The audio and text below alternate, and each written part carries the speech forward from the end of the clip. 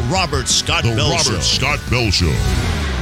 All right, everybody, welcome. It is Independence Day here on the Robert Scott Bell Show, a day which I look forward to every year. And this word does come to mind, though, as I open the show. Bittersweet. Why bittersweet? Well, we'll talk to Michael Badnarik, my good friend, the guy that's been lighting the fires of liberty, rekindling those fires of liberty for much of his life. Candidate for president in 2004 for the Libertarian presidential ticket. We became friends almost immediately at the moment we met, as he was deer in the headlights coming out after the nomination thing picked him after all was said and done. And it changed his life forever. He said he'd never do it again. But hey, too late. He did it. The question is, how many more can we do together? And it's a miracle in some ways that he's doing this with me today. I want to bring him in. I'll explain that to you all right now. Welcome back, my good buddy, my brother, Michael Badnarik, the man with not 9 lives, but 10, 11, or 12 lives. I think I may finally be running out. But up to this point, Rasputin has got nothing on you. No, I don't know how I'm doing it, but sooner or later I'm going to miss the boat and not be on the train anymore. Yeah, I realize that, Michael. I've seen, over the years, the challenges that you've had to your health. We've been talking about them on the air when you're here. You're very forthright about what your experience has been. And just want to do a shout out to our mutual friend, Roseanne Lindsay, and her support for you over the time when you had that horrible heart attack on the steps of the Wisconsin Capitol building. And here you are years later, and it's like we all scratch our heads, go, how is this possible? But your tenacity is something that maybe, the folks that would take you to the other side, they're like, no, he's not ready yet. Well, people asked me, how come I'm not still in heaven? I said, well, I got to the pearly gates and St. Peter wanted my guns. And I said, well, screw you. I'm going back. That's exactly right. It's like until they have an open carry and constitutional carry position, Michael's not going. Yeah. Well, all jokes aside, although we love to bring the jokes in, I know Michael's got a disconnect, reconnect here. We've got that through this hour. Here he is. But the seriousness with which you have, as well as the fun that you've brought, quite honestly, to all of the times that you've done lectures, as well as your Constitution class. And I'm so grateful to our buddy, Dr. Batar, who invited you to speak at the luncheon at the Advanced Medicine in San Antonio. You were great. People just loved your message. So important. They kind of resonated with it. But at the same time, we look around and we go, are people really ready to stand and defend liberty or regain that which has been lost? And you've come to the conclusion that, maybe not. Although at the time of the revolution, after the Declaration, what were the numbers or percentages that they claimed of people that really wanted to take on the crown, the world's biggest superpower at the time? Well, it wasn't really that much. It was about 5%. The population was divided 3 ways. You had people who were loyal to the crown, people who wanted independence, and the third group who really didn't care, like, wake me after the war is over. And but the people who actually did the participation was about 5%. You don't need that much. You just need this tireless minority. Mm-hmm. And, Patrick Henry has always said, give me liberty or give me death. And I see people with T-shirts. I see people with bumper stickers. And I do you know what that means? Give me liberty or give me death. Those are your choices. Yeah. Now, I agree with that, but most people are not willing to turn off the TV. To them, it's just a moniker, just a bumper sticker you can quote. It makes them feel good, but they don't actually do anything about it. Well, the explanation of what he was saying, because when you say give me liberty or give me death, on one hand, I say, wait, liberty is not given to you. You take it, right? You live it. You become it. And then, or give me death. He didn't want somebody to give him death, but wasn't he just saying, look, I'm taking it. You're going to have to kill me to stop me because I ain't stopping. Right. That's ultimately the message. You can kill me, but you can't scare me. You cannot take my liberty until you take my life. And, more recently, the phrase is, you can take my gun from my cold dead hand, which is the same attitude. I'm not giving up. Mm-hmm. I recently relocated to San Antonio. I volunteer at the Alamo, and we had 189 guys die on the inside versus 2,000 Mexican troops on the outside. We were like grossly outnumbered. The Alamo is only one of 12 battles in the war for Texas independence. It's the most famous battle because it was so famously lost. But when I have visitors come through, I explain to them that if 189 men had not died at the Alamo, then there would be no Texas. And if there was no Texas, then you and I would not enjoy the freedom and liberty that we take for granted today. And then I tell them, I am number 190. My job, as long as I'm able to take a breath, my job is to make sure that you never forget why 189 men died here.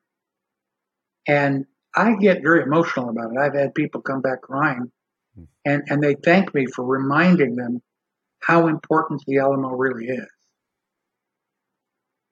Well, if we talk about the loss of life in pursuit of liberty, it tends to not be a bloodless scenario in history. Although most revolutions end up more tyranny, I think what is unique historically about the American Revolution, to basically tell King George to go stuff it, we're on our own now, we don't need you or want you, that it was the first time perhaps in recorded history that a people got together and said, we want to form a government that doesn't have a king, queen, or emperor, where the people retain sovereignty and the government has very limited, few, and defined powers, and they could not ever supersede those of which we get from our very existence, from a Right. creator, or so they said nature, or nature's God. Correct. And Americans have become so ignorant of our history and so apathetic for those principles that the government over the last 100 years has easily changed the whole perspective of things. We, the people, are the source of all political power.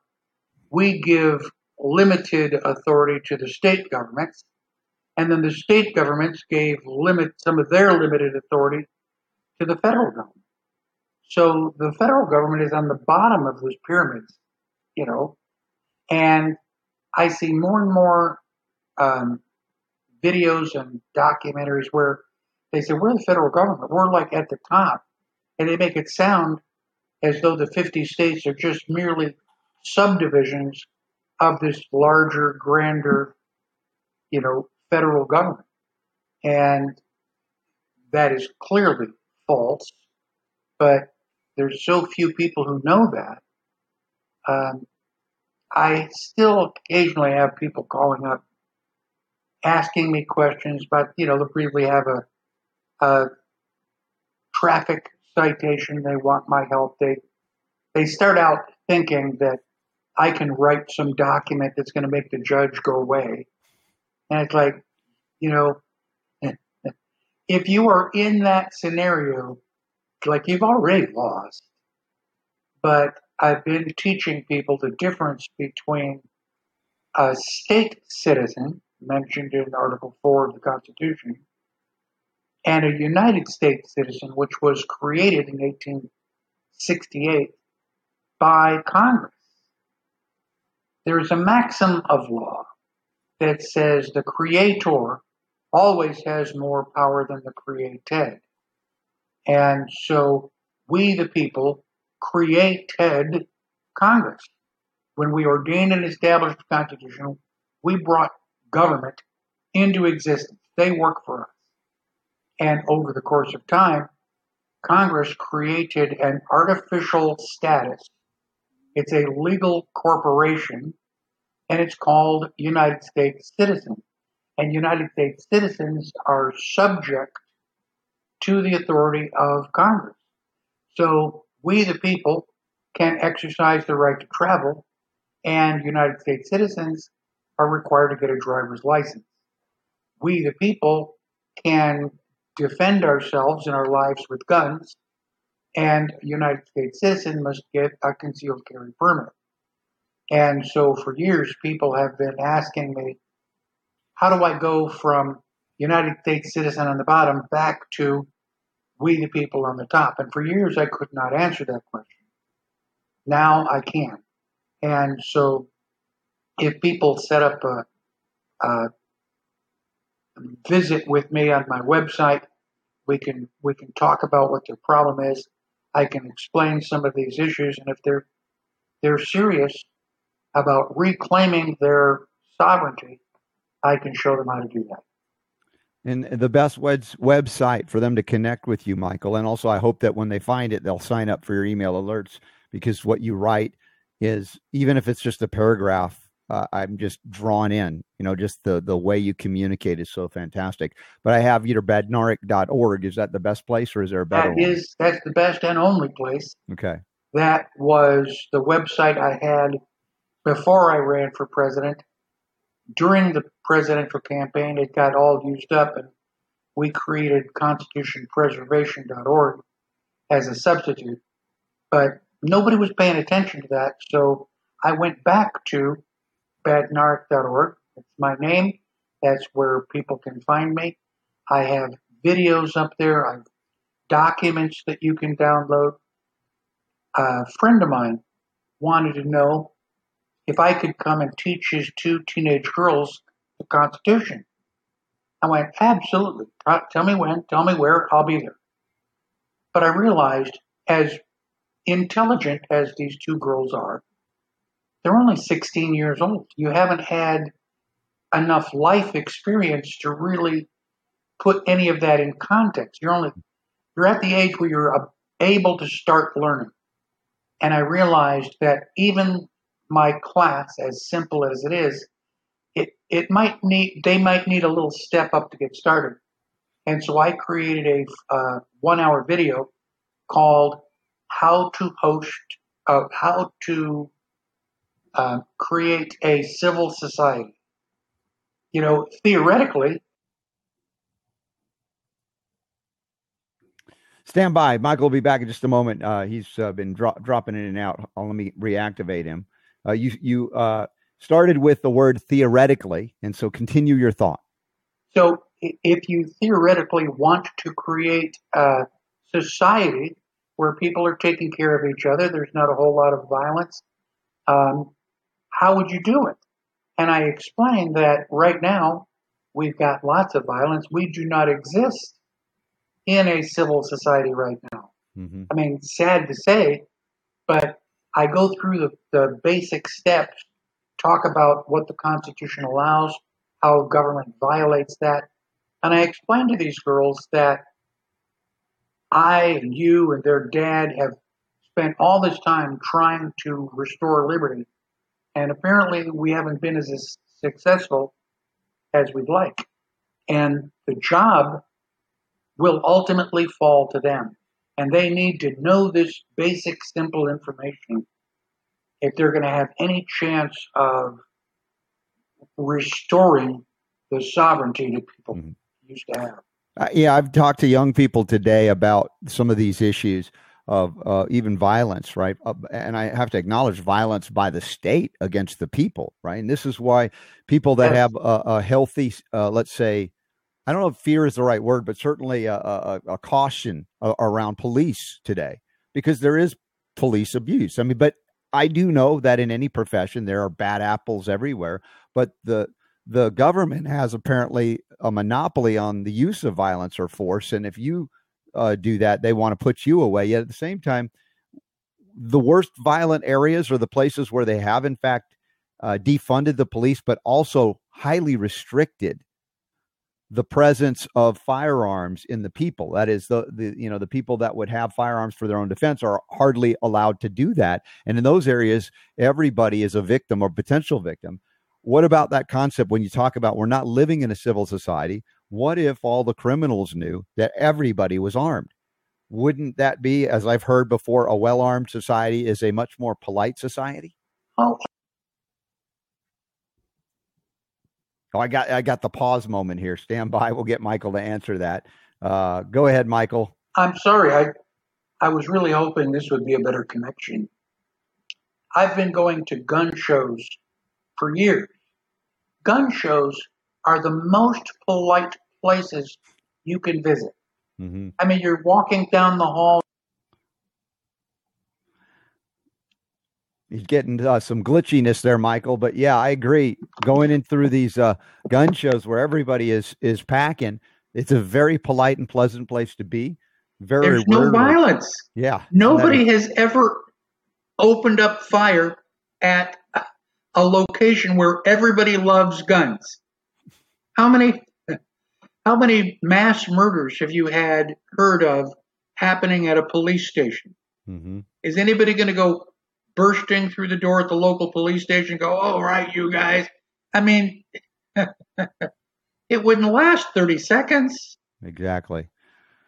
Well, and that's the concept of self-defense. When we talk about the Second Amendment, which was not a right that suddenly appeared out of thin air and was granted to people of the United States, it was something that pre-existed the Declaration of Independence even.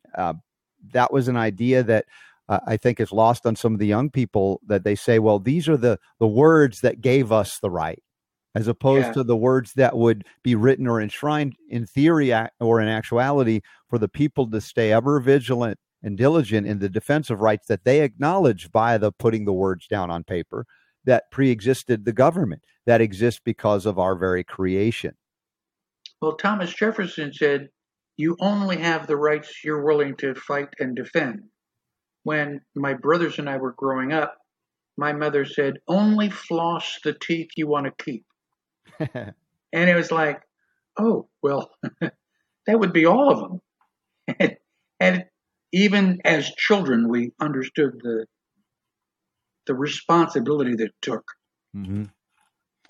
So if we're at a point of where, I'm just self-effacing and looking at our fellow Americans, and Michael, you've been on the circuit for so long now, and to say that there has been some level of disappointment in the people might be an understatement, but recognizing that's also why I asked you about the percentage of people that genuinely wanted to take on the baddest superpower at that time, with the Declaration of Independence in 1776, for, by the way, far less than our government does to us what King George did to our ancestors. And I think that's a stunning thing to sit back and compare the two and go, man, King George wish he had the power that the United States government has over its people. Oh, right. If the founding fathers woke up, they'd be like, how come you guys aren't shooting? And like, what are you waiting for? But it was just about a year ago that Texas became a constitutional carry state. And I have, except when I'm in the hospital, I go out the door wearing my shoulder holster. People were asking me, Michael, are you going to concealed carry? I go, no, I'm going to open carry. I want everybody to see that bad boy under my arm. Mm-hmm. They're going to know that now is not the time. Exactly. And I so appreciate, I wasn't able, timing wise, there was so much going on in the 3 weeks of trips that I was engaging in by the time I hit San Antonio to see you and do the Advanced Medicine Conference. And you were kind enough to loan me a man's gun, a 45, although women that hold 45s, I'm impressed. So I wore that throughout the weekend just to, I think, to be an example, as I said, and the people that acknowledged it and saw it. It wasn't I was flaunting it in the way I wore it, but the idea is to let people know, as you speak of these messages of freedom and liberty, that you're willing, and you put everyone on notice that you're willing to back it up. And that is, again, the distinction, and pretty much what your presentation was about. What are you willing to do to defend liberty? Exactly. And the answer becomes so obvious. I mean, if somebody is trying to hurt you, you are either willing to defend yourself or you're not. And if you're not willing to defend yourself, then you're just a victim. And so we talked about my presentation before I actually gave it. And it was a series of logical steps up to and stopping just before I said, okay, you got to have to shoot and kill government people. I mean, that's the answer. I didn't say that out loud, but that was the implied next slide. Yeah. And of course, with all the controversy, not on this end, surrounding the January 6th of last year, they're trying to claim that was an insurrection. I'm like, since when does an insurrection occur with nobody armed with anything but maybe a stick, other than going back hundreds of years, like some of the French Revolution, but even they had firearms that they took up against their government. And at this point, remembering that the Declaration of Independence itself would probably be banned and deplatformed if you actually posted it in total, because it talks about the right to alter and abolish the government should it become destructive of the everything within the Declaration. When it said these are the reasons we've established government, if it violates those things and there's no rightful remedy to do so peacefully, we retain the right to do it however it is required.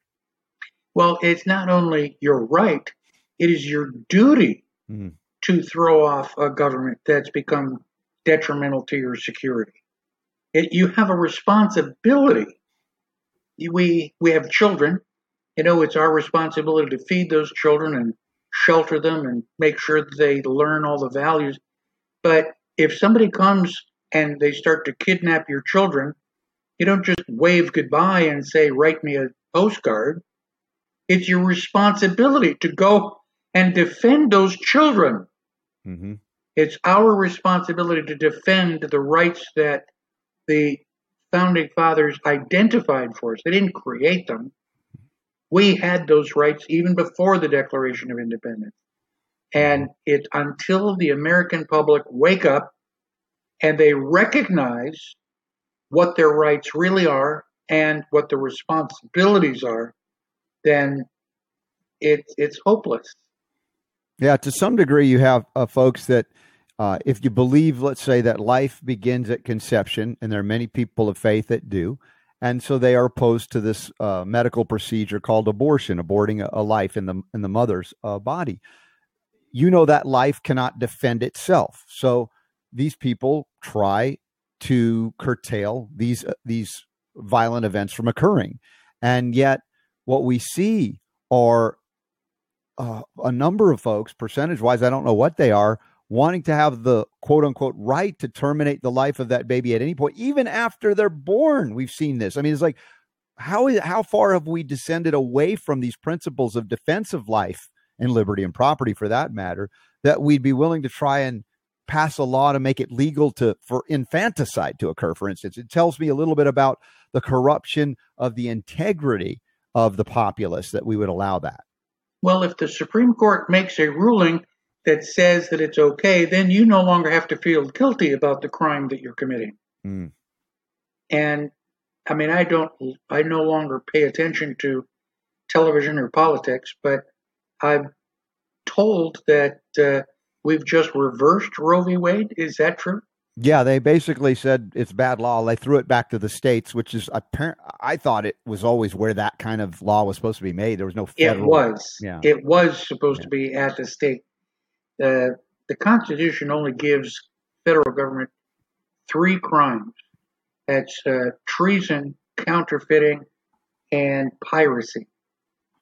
And counterfeiting is where you create artificial money. That's what the Federal Reserve has been doing since 1913. And Congress has a responsibility not only to stop it, but to find it and punish it.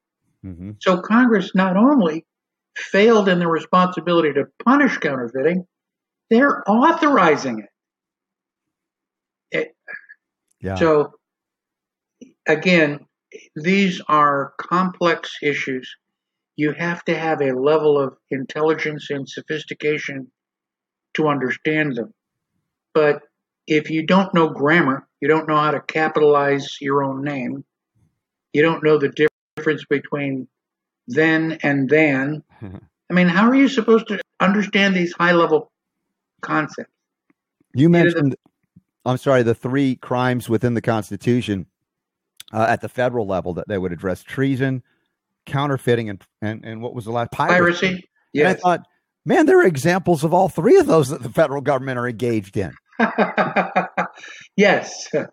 Yes. And you're like, oh, we're not supposed to do that? When I teach my Constitution class, people are confused. It's like, well, that's not the way we do it. So what are you telling me?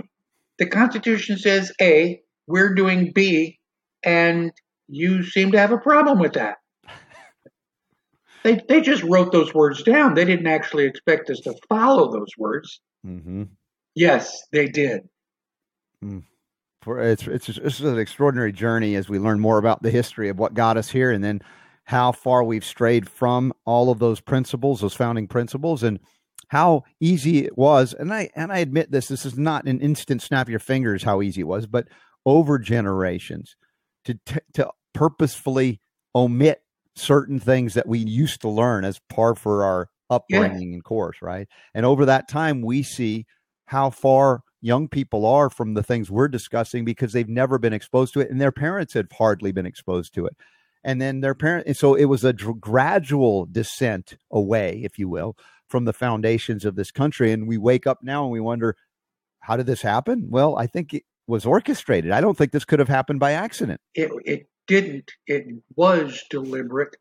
And the dumbing down of American students was also deliberate. If you don't know grammar, math, and a little bit of science, there's no way that you're going to understand these complex issues. And so you don't have to change anybody's mind about the Constitution. You just make them too stupid to understand it in the first place. And then we can say, well, look, we're the experts. We're from Congress. You just do what we tell you to do, and everything will be fine. Yeah. Well, we got some more to discuss here today on the show. It is Independence Day. I call it a spectacular every time Michael Badnarik has been here. I think, if I'm not mistaken, without fail, since we started our July 4th I agree. broadcast. Yes. Yeah. And I know that this won't be forever because I recognize our lives here have an expiration date. I have a personal belief, Michael, that we live on beyond this life, and everybody's got their beliefs and the rights to their beliefs. And I just can imagine you in another scenario, somehow whispering in the ears of those of us who may still be here and go, wait, no, this is how you do it. And I'm going to have a gun store in heaven. There you go. Something pretty amazing that everybody would want to visit. And then welcome to heaven. Yeah, we got your AR-15s, we got your AK-47s. Only two types of guns, 45s and everything else. And my son Elijah, he loves you, and he's like, tell Michael 45s are a girl's gun. He just says that to me. He just loves to just pick. You know how he is. He's so. I'm like, no, I'm not going to tell Michael that. Well, it's not true, but you can tell him that I'm going to kick his ass when I see him. Okay, yes, he'll appreciate that. He will expect nothing less than that. So just amazing the journey. Again, you've been on in this lifetime. I'm so glad that our paths converged. Also, when I think about issues like mortality, I mean, look, we've been working with you in your health and everything, and I just think about all the things that you've done in this lifetime, and I don't want any of them to go to waste, and including, of course, your books. The biggest one is Good to Be King, a foundation for our constitutional freedoms, of course, Secrets of Sovereignty and others. And you have a lot of this on your website, but have you established a way that people will be able to still get your books and things afterwards? Absolutely. I was planning for that. I've got my will written. I've got an advanced directive so they don't waste too much money trying to keep me alive. And I have a young girl. It deliberately needed to be somebody significantly younger than I am. We don't want them to start the thing and then have them die off. But I have taken my laptop to her. We've gone through it. I've shown her all the details. She knows where to buy all of my books to get them replenished. And she will personally keep track of seeing that, my books are still available after I'm gone. Excellent. And this is not to be macabre about it at all. You know that, Michael. No. I'm just very pragmatic about the knowledge that each of us brings in this lifetime, and that some do more than others. This is not about worth of anything, but the things that I've witnessed you do, the things that I've witnessed in your presentations, much less the books, is something that I want to see end up in every school, so that we can regain the ground we've lost. It's going to take this kind of education and historical perspective that we've lost. Well, I suspect that maybe I'm a little bit biased, but I think that once I'm gone, there's going to be this upsurge. It's like, oh my God, Michael died. We got to get his books, and that there'll be maybe 6 months, high sales, Right. and then it'll drop back to nothing. Well, if you want to get the signature while it's still hot, then reach out to Michael through badnarik.org and get a copy of any of his books or all of them. And we'll continue here. I got to pause and say thank you to those that support this message of health, freedom, and healing liberty, Michael. Just take a moment. And in fact, it's summertime while this happens in the Northern Hemisphere. In America, July 4th is like a highlight of summer. And those of you who are having cookouts today or whatever, please at least read the Declaration of Independence with your kids. And if you can go further than that and describe some of the things and the reasons for it, that'd be even better. But I think that would be an annual tradition. That would be great. But while you're outside at the barbecue, you don't want to get eaten up by skeeters and other nasties. So shout out to our friends at Orange Guard, orangeguard.com. So safe to utilize, not for the bugs, but for you and Fido and the kitty cats and your pets. Your kids. Sometimes people can't tell the difference. But natural and powerful pest control. If you saw me do it, I actually drank some of this stuff on the air a couple of weeks ago. I'm still alive and kicking. It tasted kind of nasty, but it's not meant to be drunk. But delimiting is that safe. And I did it on the air just to show you. So check out orangeguard.com. Also upcoming events, the Red Pill Expo. Our good friend G. Edward Griffin, who is the author of Creature from Jekyll Island, A World Without Cancer. He has established via the Matrix concept, taking the red pill. What does that mean? I'll be speaking at that event. It's the 9th and 10th of July this coming weekend in Indianapolis, Indiana. Love to see you there. For those of you who can't, it will stream live. You can get tickets there. We have a link up in the upcoming events tab at robertscottbell.com, and hope to see you there. Also, there are other upcoming events there, including a big one from our friends at Nutritional Frontiers, Jamie Dorley. He's amazing guy. Dr. Tracy Straub, Dr. Judy Mikovits, Dr. Len. It's going to be an amazing Saturday event, August 6th in Pittsburgh, Pennsylvania. Check out nutritionalfrontiers.com or cbdnf.com, and you can pick up the wonderful certified organic U.S.-grown hemp CBD products for a discount, RSB 15% off, even when they're already on sale. You can double dip thanks to Jamie Dorley at Nutritional Frontiers. Also, Trinity School of Natural Health, Trinity Health Freedom Expo. I remember one time, Michael, we had the Trinity event in, I believe was it in Austin, possibly? Was it Dallas? I'm trying to remember where that event was that we had in Texas. Do you remember that some years ago? Is that too much to ask? I can't remember because I'm not understanding what you're asking me to. We did a three-way with what? No, it was one year, the Health Freedom Expo. Usually it was only in L.A. and Chicago. And one year we actually came, I think, to Austin, Texas. And I believe that you were there at that one, too. And I just have good memories of every time we've gotten together. But there's so many events, it's hard to remember. So to ask you to remember that would be unreasonable of me. Yeah, well, I agree that we were there. And we continue to do everything we possibly can. I'm pretty much getting ready to lay down the torch. And I've said for a long time, when I die, liberty is no longer my responsibility. So I'm hoping that your listeners will start to pick up the torch of freedom and start to actively participate in its restoration. So what do we look at as far as a rightful remedy? Many times our good friend, and a shout out to Michael Bolden from the 10th Amendment Center. Michael, he loves you, and he's always glad when I'm giving updates on you because it's hard to keep up with you. There's a lot of people that do care about you. And when you're in the hospital, as I mentioned this last show, say, please don't bombard Michael with text or tell him what he needs to do. It's not about that. Just support, send your love and prayers, whatever it is at those times. But, the 10th Amendment was a profound check against federal overreach. Yet at the same time, we've seen evidence that federalism can work under the 10th Amendment with the so-called legalization of a plant that was here long before, right. Things like that, other things about the states pushing back like constitutional carry, not enforcing the Second Amendment violations at the federal level, of which both liberal Democrats and conservative Republicans have engaged in over the years. So it's not that there's only one side to blame, right? It's only on one bad guy. We're all to blame in this context. But principles, the question is, when do we identify and reconnect to the principles and say principles are not something you compromise? Yes, you can compromise other things in life, but not principles. And I agree. And I like Michael. The 10th Amendment is the smoking gun, if you will excuse the pun. Yes. That proves that we, the people, are on top, the state governments work for us, and that the federal government is on the bottom. When you read the 10th Amendment, it's a little bit Shakespearean. Yes, we have no bananas.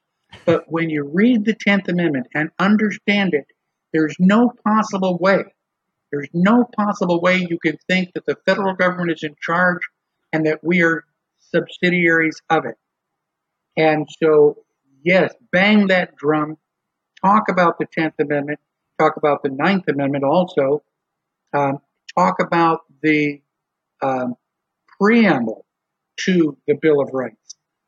For a long time, I didn't know that there was a preamble to the Bill of Rights. And it says we had these conventions and we wanted to prevent further misconstruction of the Constitution. Misconstruction is a deliberate misunderstanding. And that's what the Bill of Rights was supposed to do. And the 9th and 10th Amendments together are the 1-2 punch. Anybody starts telling you this BS that the federal government is on top, you just use the 9th and 10th Amendment, and their argument cannot stand. And I want to thank Michael and his organization for working so hard for so long to get that message out. I mean, he's got to be successful, unless you don't know what the definition of is. Yes. I thought you were going to say Michael Bolton's got to be in his 60s by now. He's been at it so long, but no, he's not. He's younger than both of us. But yeah, we appreciate him and all the folks that have plugged into that and shown evidence of the ability of the people in the states to stand in the face of seemingly an overwhelmingly powerful centralized bureaucracy. And even the recent Supreme Court decision against the EPA has taken a little chunk out of the power of the bureaucratic oligarchy. That is the unlimited ability to make laws outside of the purview of Congress, which is, I don't think Congress was allowed to delegate that to a bureaucratic oligarchy in the executive branch. Yet. No. That's what we've seen. Yeah. And like I said, you got to understand these basic principles. They're not complicated, but you just need to sit down and pay attention to them long enough that they make sense. And then you look at whatever government is doing and you go, that's not okay. That is not okay. These people are guilty of treason. Mm-hmm.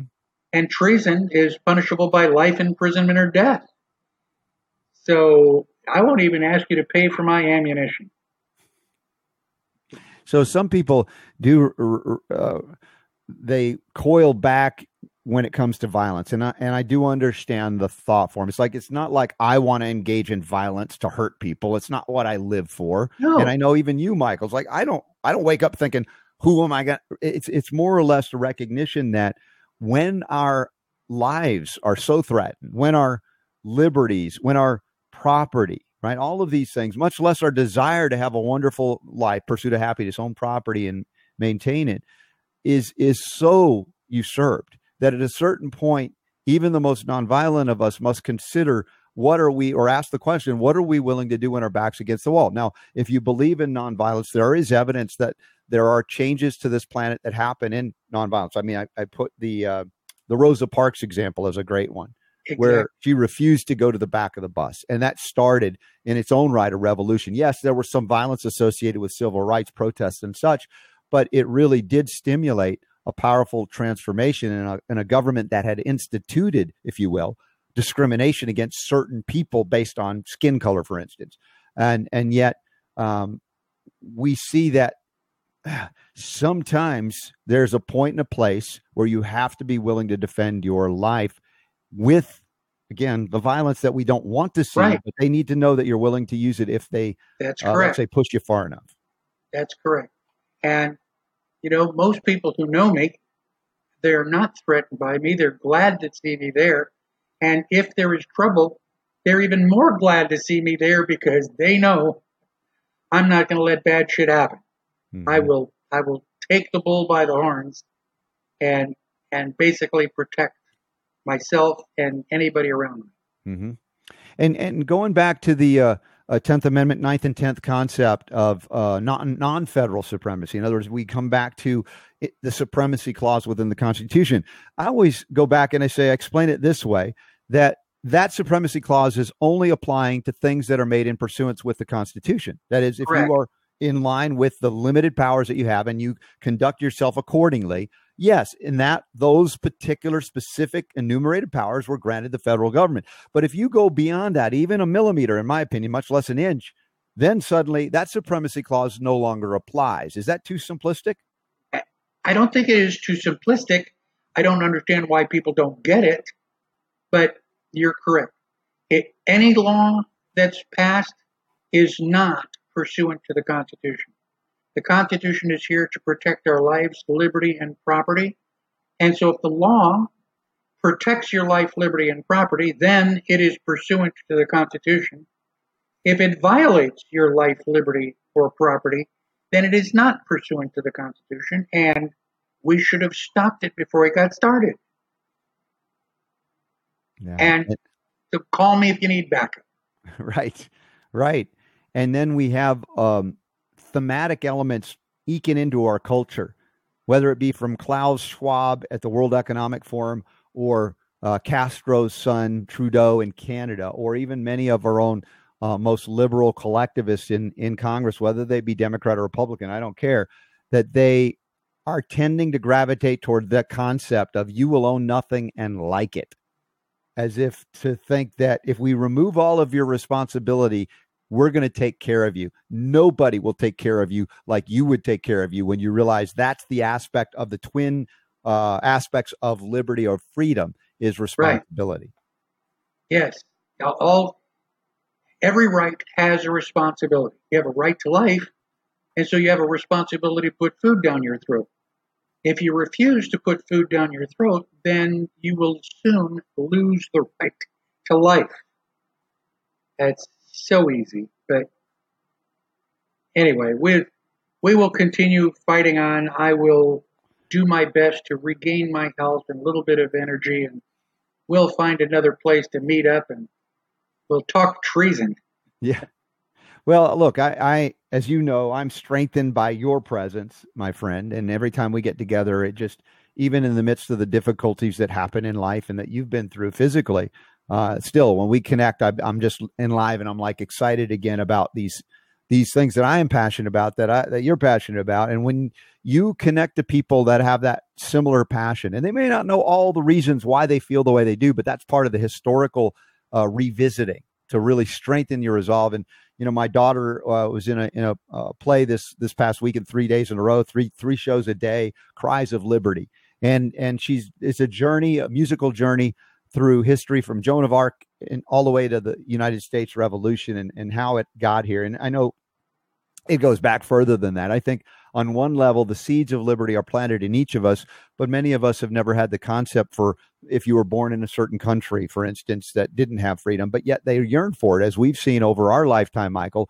people that have lived under socialism and communism that have survived it and desired to come to America. Many of them are still here and have been as openly advocating the path of freedom than any American born in America that took it for granted. And right.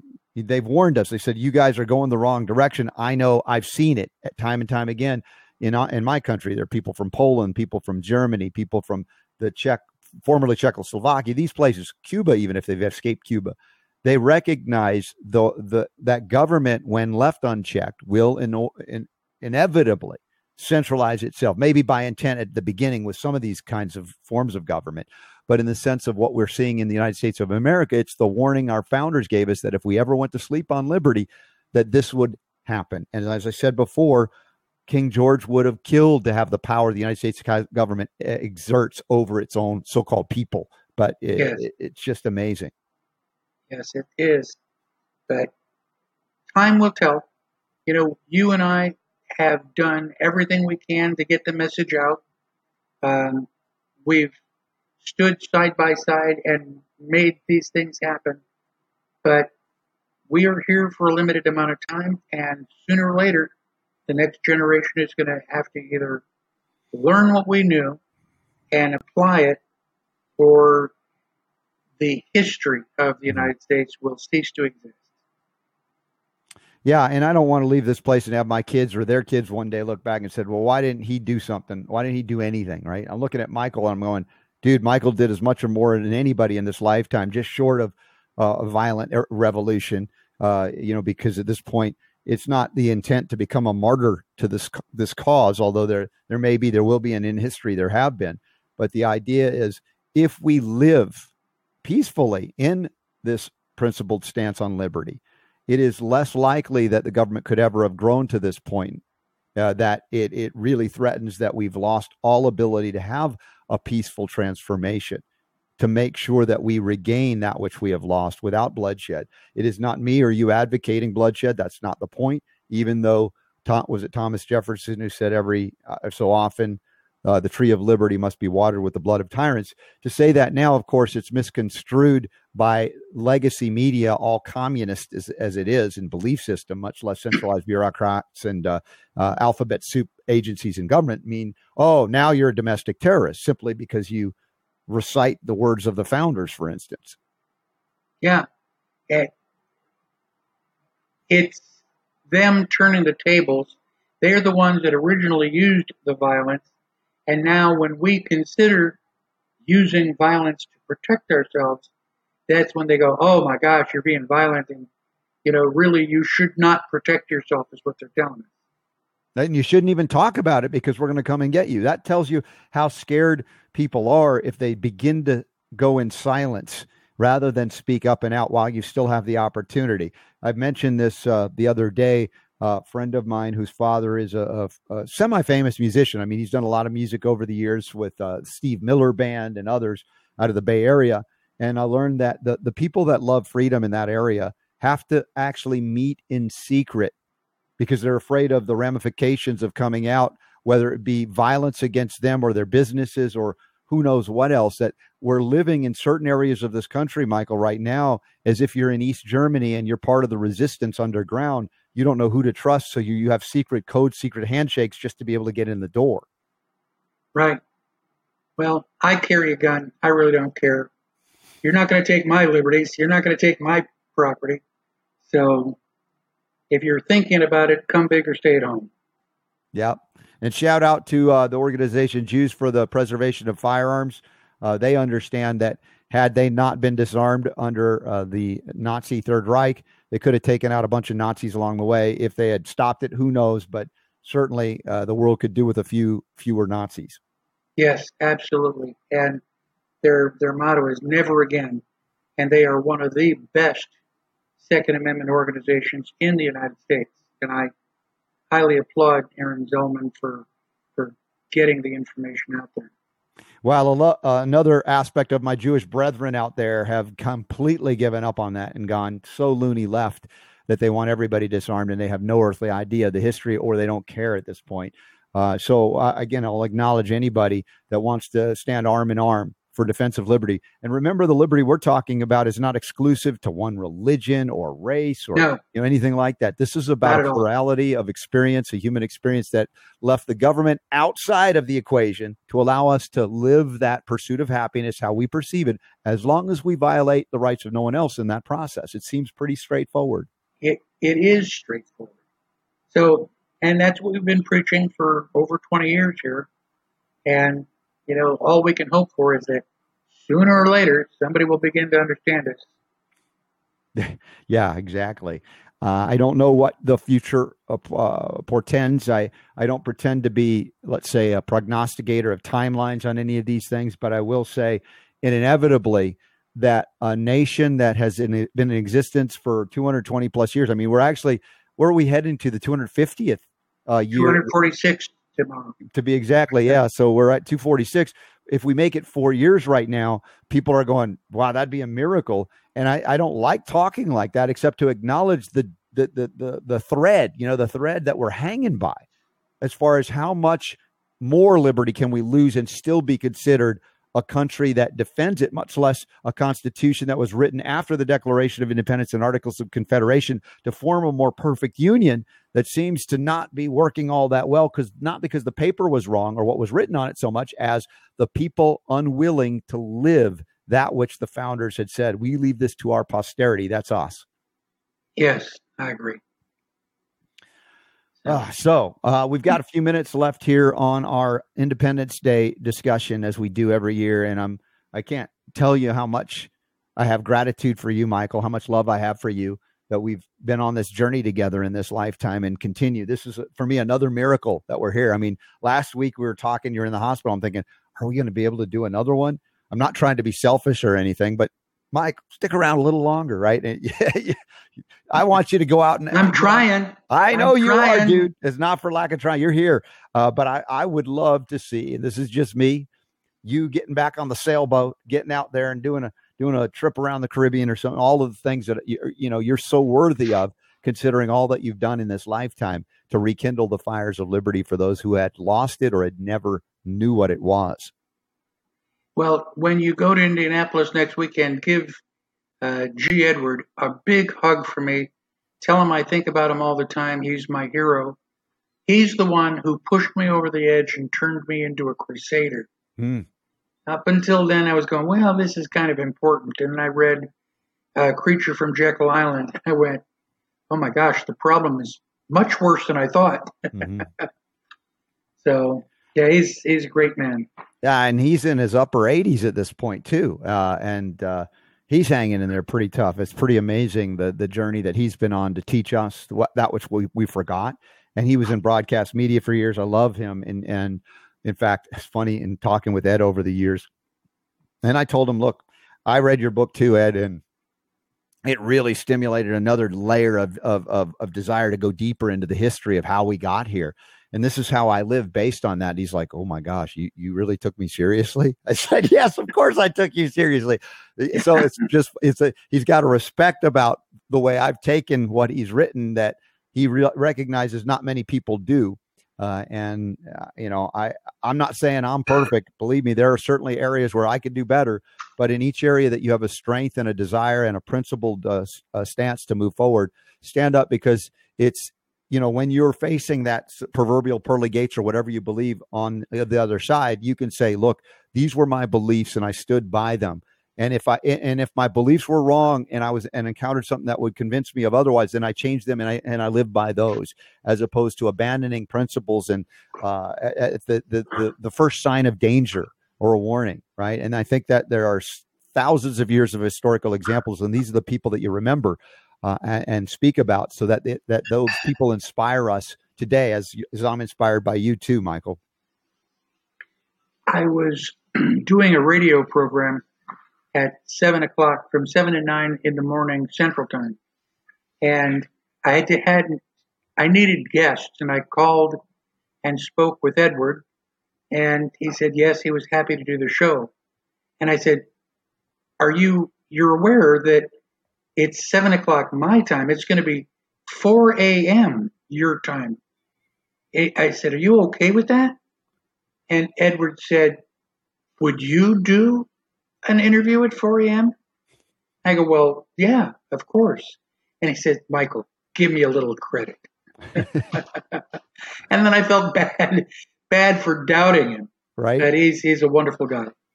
Well, when you live with principles, you never sleep. And look, I'll admit, I'll complain a little at those early time interviews, but I joke about it and I'll go, yeah, of course I'll get up. I mean, I might gripe a bit, but just bear with me. We'll be there. and we do it. And we do it. It's whatever's necessary. So while you're still here and breathing, you're on this side of the dirt. Thank God. People can reach out to you through badnarik.org. Correct. If you want a Constitution class, you want to get an autographed book, you want to consult on various things that you have expertise in, please take advantage of that while you're here. Because when you're not, it's like I said, liberty's no longer your problem. It's going to be too late. So, yeah, contact me now. Let everybody know. And if we have opportunities to do more in-person events, or if, Michael, you get back out there and are able to give tours again at the Alamo or anything else like that, I want to know, because I want to let folks that listen to us in that city that you're in now, for the most part, get to connect with you while you're here and say, I knew Michael when. And I'm not trying to write you off. You know that. I'm just sensitive to what I've been witnessing in your journey. I'm like, it's like, it's freedom, but it's like, it's me going, hold on. But that's, again, my selfishness, because, you know how we are. We don't want to do without if we can avoid it. So we continue on. So anything else as we wrap up here? About, less than a minute to go. I just, like said, shout out to everybody that supports this message of health, freedom, and healing liberty. Please share the show. We do not have pharmaceutical money to do it artificially. It happens organically. And Michael Badnarik has inspired me to continue this message, as I've done for the many years since we've met. So my website, badnarik.org, send me an email, call me on the phone. I'm here to help while I am here. Beautiful, beautiful. I think there was this is not an encore presentation. I just popped that up because my producer is not here, so I hit the wrong button. But no, this has been a live, if you will, first time presentation on July 4th, 2022. The Independence Day Spectacular that we've been doing annually with Michael Badnarik since we met when he ran for president back in the 2004 cycle. Michael, God bless you, my friend. Love you. Thank you for being on board and inspiring me and others along the way. Give your entire family a big hug for me. I love them all. And I'm going to come and visit you in Utah as soon as I get healthy enough to drive my car again. All right. Well, we'll look forward to burning rubber, so to speak, with that beautiful 8-cylinder of yours. Thanks for being here, y'all. God bless you. Independence Day doesn't happen by accident. You got to step up and defend it. And we're here for you and with you on that journey. The power to heal, even politically, is yours.